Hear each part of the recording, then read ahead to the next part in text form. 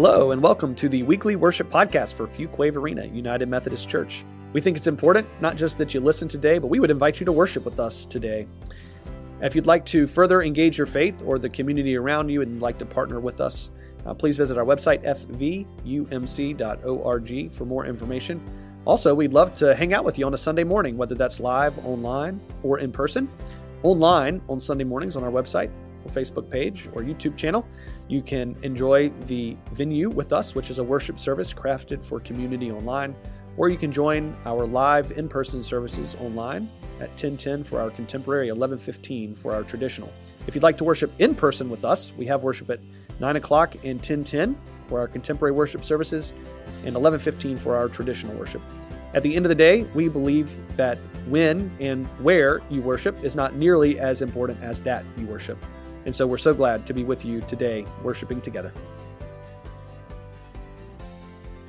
Well, hey friends, it is a gift to be in worship with you all today. If we have not had a chance to meet yet, my name is Hope and I serve as one of the pastors here. And today we will be continuing on in our sermon series, Reflecting the Image of God. And recently I was telling a friend about this series as we were kind of preparing for it. And they told me about this book by a professor named Paul Froese, is I think how to say his last name. He is actually a professor of sociology at Baylor University. And about 10 years ago, he wrote a book that outlined 4 different ways that Americans tend to conceive of God. Now, this is a sociology book, not a theological book. So it is more kind of asking people how they tend to conceive of God. And when they surveyed people from all across the U.S., there was nearly a quarter of those people that conceived of our God as a distant God. So it was kind of the primary characteristic of how they viewed God. Now, we don't have time this morning to go into all of his work, though it certainly seems super fascinating. But I do think that whether or not it is conscious, whether or not it is intentional, we tend to regularly think of our relationship with God as kind of distant relationship. We tend to think of God, particularly I think in the creation narrative, of a God that just spoke creation into being, that took the globe, kind of spun it into motion, stepped back, kind of wiped his hands and let it all run while God steps back and watches the world kind of unfold before God. However, as we have been in the midst of this series, as we have been kind of reflecting on the image of God over and over again, we have been talking about how our God is not a distant God. As we started this series, if you were here that very first week, Owen reminded us through the chair analogy that our God so deeply desires to be in relationship with us, that our God continues to open the door for relationship with us, even when we turn away. God is going to continue to find a way to seek us out so that if we desire to be in relationship with God, then there is an openness for us to be able to turn back towards God. And the next week, we looked at the creation narrative, and Owen reminded us that in our creation story, we find our calling, that our creation actually is our calling and our vocation. And we actually are going to come back to that a little bit today. And I'm hopeful that if you were with us last week as well, you got to experience our live painter. That was at our live services at 10 and 11:15. So if you were worshiping with us at the venue, I'd encourage you to go back and see Tears of Villegas as she painted live while Saul preached on the woman at the well. And it was just such a beautiful sermon that reminded us that God saw the image of God in this woman at the well, even when it was hard for her to see that in herself, when so many people had kind of either overtly or not told her that she was not somebody that belonged. And I really particularly loved that Saul named that our God saw the fullness of who she was and loved her just for that, because she was somebody who was beloved and created in the image of our God. Again, all of these weeks, as we've been talking about what it looks like to reflect the image of God, we have been reminded that our God is not a distant God, but that our God so deeply desires to be in relationship with each and every one of us. From the very beginning, if we look back at the creation story in Genesis chapter 2, we see that our God is not distant as God picks up the dust from the ground and formed humans into God's image. Genesis 2:7 says that God breathed into us the breath of life, so that we became a living being. I also really love the verse that follows. So this is Genesis 2:8, that tells us that the very first thing that God did after creating us was to plant a garden. It says the Lord God planted a garden in Eden in the east, where he put humans whom he had formed. Just a few verses after, God gives us our vocation in verse 15. It says the Lord took them and put him in the Garden of Eden to till it and keep it. God planted the garden, and God invites us into the work of tilling and keeping it, giving us the authority to tend to and to care for plants and animals, to care for one another and all of creation. And I think it is important to name here that God doesn't only desire to be in relationship with us, but that our God desires to actually be in partnership with us. That's what we're going to spend the rest of the morning talking about. Sometimes I think we get this notion that our job as Christians is simply to worship our God. Maybe that looks like coming on Sundays and glorifying and worshiping our God for all that God has made, all that God has done, all that God will do in the world. And we think that that is kind of our only responsibility as Christians, is to do that here. And this morning, I saw something as I was leaving my house that I think is maybe a helpful analogy here. There was a group of people that were working on repaving the road right outside of our house. And so as I drove out of my driveway, I saw that there were kind of groups of people working on different projects around. And in one particular case, as often happens, there were about 3 people working on a project together. And one of them was, working on a project together. One of them was working and doing all the work while the other 2 were working. And I'm sure they had an important job and were probably supervising to make sure that person was safe. And yet, nonetheless, those 2 people that were standing by, they were simply cheering that person on, making sure that they were doing kind of the right things, I think. But that was their role, was to stand by and watch the work that was happening, to cheer that person on, say, gosh, what a good job you are doing today.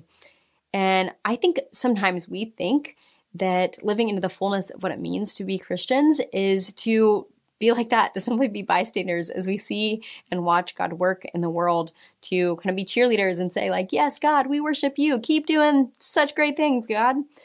However, our job as people that have been created in the image of God is not simply to be bystanders who sit idly by and worship our God, but rather we have been created to actually be in active partnership with our God.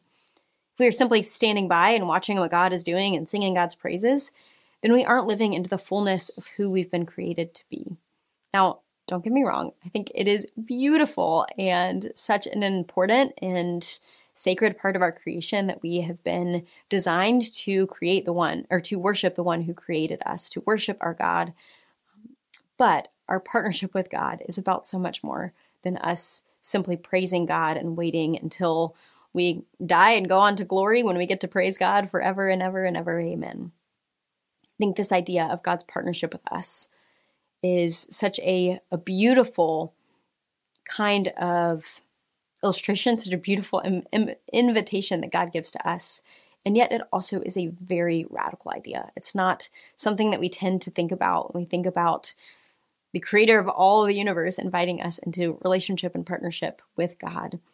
It also is not something that is familiar to us when we think about the relationship between a king as we know it and the people that the king is kind of ruling over. What is different about our God is that our God actually invites us to share power with God in a very particular kind of way, one that we actually are not used to kind of seeing or understanding. If you were with us a few weeks ago, Owen talked about how typically kings were actually called images of God. So these are kings of the day, non-religious kings. And yet in our creation narrative, we see that God has something to say about that, that the kind of authority that we tend to simply reserve as a king is an authority that is not just given to some people that are in a position of power, but rather in our creation narrative, we see that all people have been created in the image of God. People have been given the authority to rule on God's behalf just by the nature of our creation. We aren't invited to rule the way that other kings tend to rule. We're invited to rule in a way that God invites us into partnership with God, Other kings, when they have something to be done, they tend to get their servants to go and do that to make sure that it gets done.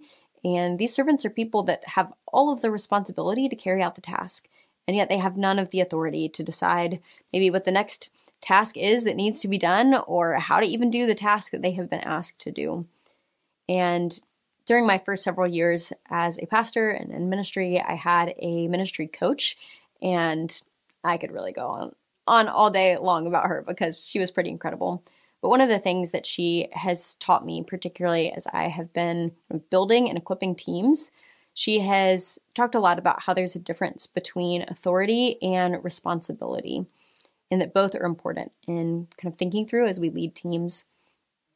If I give somebody the responsibility to plant a garden in my name, we're just going to use this as an example today, but that person or that team has none of the authority to decide what goes in the garden or what schedule they want to have for planting things, or even what food they want to eat from the garden, and therefore what they want to plant, then they aren't actually well equipped to carry out the goal and the task of planting a garden unless I am there kind of micromanaging them. If this team has no say in what they are doing, no authority, then when they finish the task, they have to come back to me and ask, like, okay, what's next? Or they come back and say, all right, how did I do? And then I critique them and tell them what to do differently. And if this is the case, really and truly, all that I'm actually doing is imposing my will upon them as an authority figure without actually handing off any authority for this garden to this team, to be able to invite them into cultivation and having a vision for what flourishing might look like in this garden. Now, I have to imagine that if any of you have ever had a boss that likes to micromanage, or if you have ever been on a project team or had a project lead where that person is micromanaging you, then you can relate to just how awful this might feel to have all of the responsibility and yet none of the authority. But God invites us into a different kind of ruling, not a power over where we have no authority, but all of the responsibility. Nor does God invite us into a reality where God is simply a distant bystander that exists only to critique us and to tell us how we have fallen short of God's will for us. Our God invites us into partnership with God. Partnership that comes both with authority and with responsibility. God easily could have chosen to live without us humans. But over and over again, we see throughout the course of Scripture and throughout the course of time that God chooses to partner with us. Throughout Scripture, God is inviting us into what God is doing to restore the world and our relationship with God. In the person of Jesus, we get to see clearly what this partnership can look like at its best, and what it looks like that God is inviting us to be kind of co-rulers or partners in building the kingdom of God. And Jesus regularly talks about the kind of kingdom that he is helping to usher in, and he has this team of disciples that he partnered with as he is kind of leading and equipping in the midst of this work. And if we look at the teaching and the life of Jesus, we see the texture of this kingdom where Jesus ruled by serving others and through friendship, where in the kingdom of God that Jesus is inviting us into, the first are actually last, where Jesus loved his friends and also his enemies and people he was not supposed to love. We see that Jesus healed the sick, that there's something about this kingdom that invites us into the fullness of flourishing and wholeness. And also we see that in this kingdom, Jesus included people that regularly were outsiders or people who would have been beyond the bounds of who was typical to be included in the life of community. All along in the midst of Jesus' work, he is showing his disciples what it means to be in partnership with him, so that we can learn from one another more fully about what the kingdom of God looks like. And when it is clear that kind of things are wrapping up and Jesus is about to be ushering in the kingdom, his disciples get a little bit confused about what kind of kingdom that Jesus is ushering in. So they ask him actually for authority in that kingdom, which they believe is to sit at Jesus' right hand and left hand in his glory, to be in God's presence and to worship him. And in this moment, we get to see Jesus reveal a little bit more about what kind of kingdom he's ushering in as he kind of corrects this question that two of his disciples are asking. So our scripture comes from Mark chapter 10, starting in verse 35. James and John, the sons of Zebedee, came forward to Jesus and said to him, "Teacher, we want you to do for us whatever we ask of you." Then Jesus says to them, "What is it that you want me to do for you?" And they said to him, "Appoint us to sit one at your right hand and one at your left in your glory."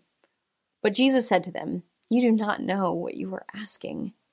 Are you able to drink the cup that I drink or be baptized with the baptism that I am baptized with?" And they replied, "We are able." But then Jesus said to them, "The cup that I drink, you will drink, and with the baptism with which I am baptized, you will be baptized. But to sit at my right hand or at my left is not mine to appoint, but is for those for whom it has been prepared." When the 10 heard this, they began to be angry with James and John. So this insight here in verse 41 tells us that the rest of the disciples are all there together while they hear 2 of the disciples ask for this position of authority. And so they get pretty angry within themselves. So Jesus kind of begins to course correct. So in verse 42, Jesus called them and said to them, "You know that among the Gentiles, those whom they recognize as their rulers lord it over them, and their great ones are tyrants over them." Jesus is naming here kind of what it looks like to be king in the typical worldly type of way. And he explains a little bit more about what he is doing in verse 43. "But it is not so among you. Instead, whoever wishes to become great among you must be your servant, and whoever wishes to be the first among you must be slave of all. For the Son of Man came not to be served and to serve, and to give his life as a ransom for many." In this passage, Jesus is telling them that to be great in the kingdom of God is not to be a tyrant that rules over more people or more kingdoms, or to lord authority and power over somebody else. He also says, nor is it to have a fancy seat on the throne where they can be bystanders to the work of God. However, Jesus is telling them that to be great in the kingdom of God is actually to be least, to be servants. That the people doing the work of serving one another and giving your life in service to the kingdom of God, in partnership with God, not to sit idly by. Jesus shows us what it means to be a partner with God in this work of bearing God's image in the world. Through his life and his teachings, Jesus taught that the last would be first, that to have power and wealth and dominion over one another does not actually make you great. But rather what makes you great is loving your enemy, caring for your neighbor, and leading through servanthood. Jesus invites us back into the way that God has intended us to live all along, to be in partnership with God, in stewardship of all of creation, not through exerting power over one another or exerting power over the land, however, through stewardship and servanthood, through giving of ourselves to love and to care for the image of God that we see reflected in each and every single person that we come across. Friends, the gift and the challenge of this invitation that God gives to us is that this is a costly invitation. It would be a whole lot easier to sit idly by and to praise God while God works. It would be a lot easier to live into the way of the kings and kingdom that teach us to accrue more power and more wealth so that we have more authority over more and more people and more wealth. However, God invites us to be partners in this work, to both have responsibility and authority on God's behalf, to steward our land and our communities so that they look more like the kingdom of God. We have the gift of living into our purpose every second of every day. And admittedly, this is way harder than just spending an hour praising God each week and kind of checking that box and saying, yep, I have done my Christian responsibilities for the week. And yet, I think it is so much more beautiful than anything we can imagine to get to partner with the very creator of our universe, to partner with the one whose image we bear, to live into the kingdom of God here on earth as it is in heaven, to live into the way of Jesus by giving of ourselves for one another, not just for an hour a week, but in all that we do and everything that we embody. My hope is that as we begin to live more fully as a community here at Fuquay Varina United Methodist Church, we can live more fully into this kingdom way that Jesus has set before us, so that our lives and our communities are transformed such that when others see us, they see a foretaste of the kingdom of God here on earth as it is in heaven. They see in the ways in which we live together in community and care for one another and serve one another, the way that Jesus has invited us to be in partnership with our God, such that when people see us, they might see the image of God reflected in each and every one of us. Friends, may it be so. Amen. Again, it's been great to worship together with you today. If you would like to engage your faith with the community around you, we'd love to partner with you in that. You can visit our website, fvumc.org, to find out more information on what that looks like or to reach out to us. I'd like to extend another invitation for you to come and join us online or in person on Sunday Mornings Live. And while you're on our website, again, if this is a regular place that you find spiritual sustenance, we'd love to partner with you as we serve our community here in the greater Fuquay-Varina area. fvumc.org/give would help you join with us in all of the wonderful work that happens in and through this family of faith here at Fuquay-Varina United Methodist Church. It's been great to worship together with you, and we look forward to doing it again soon.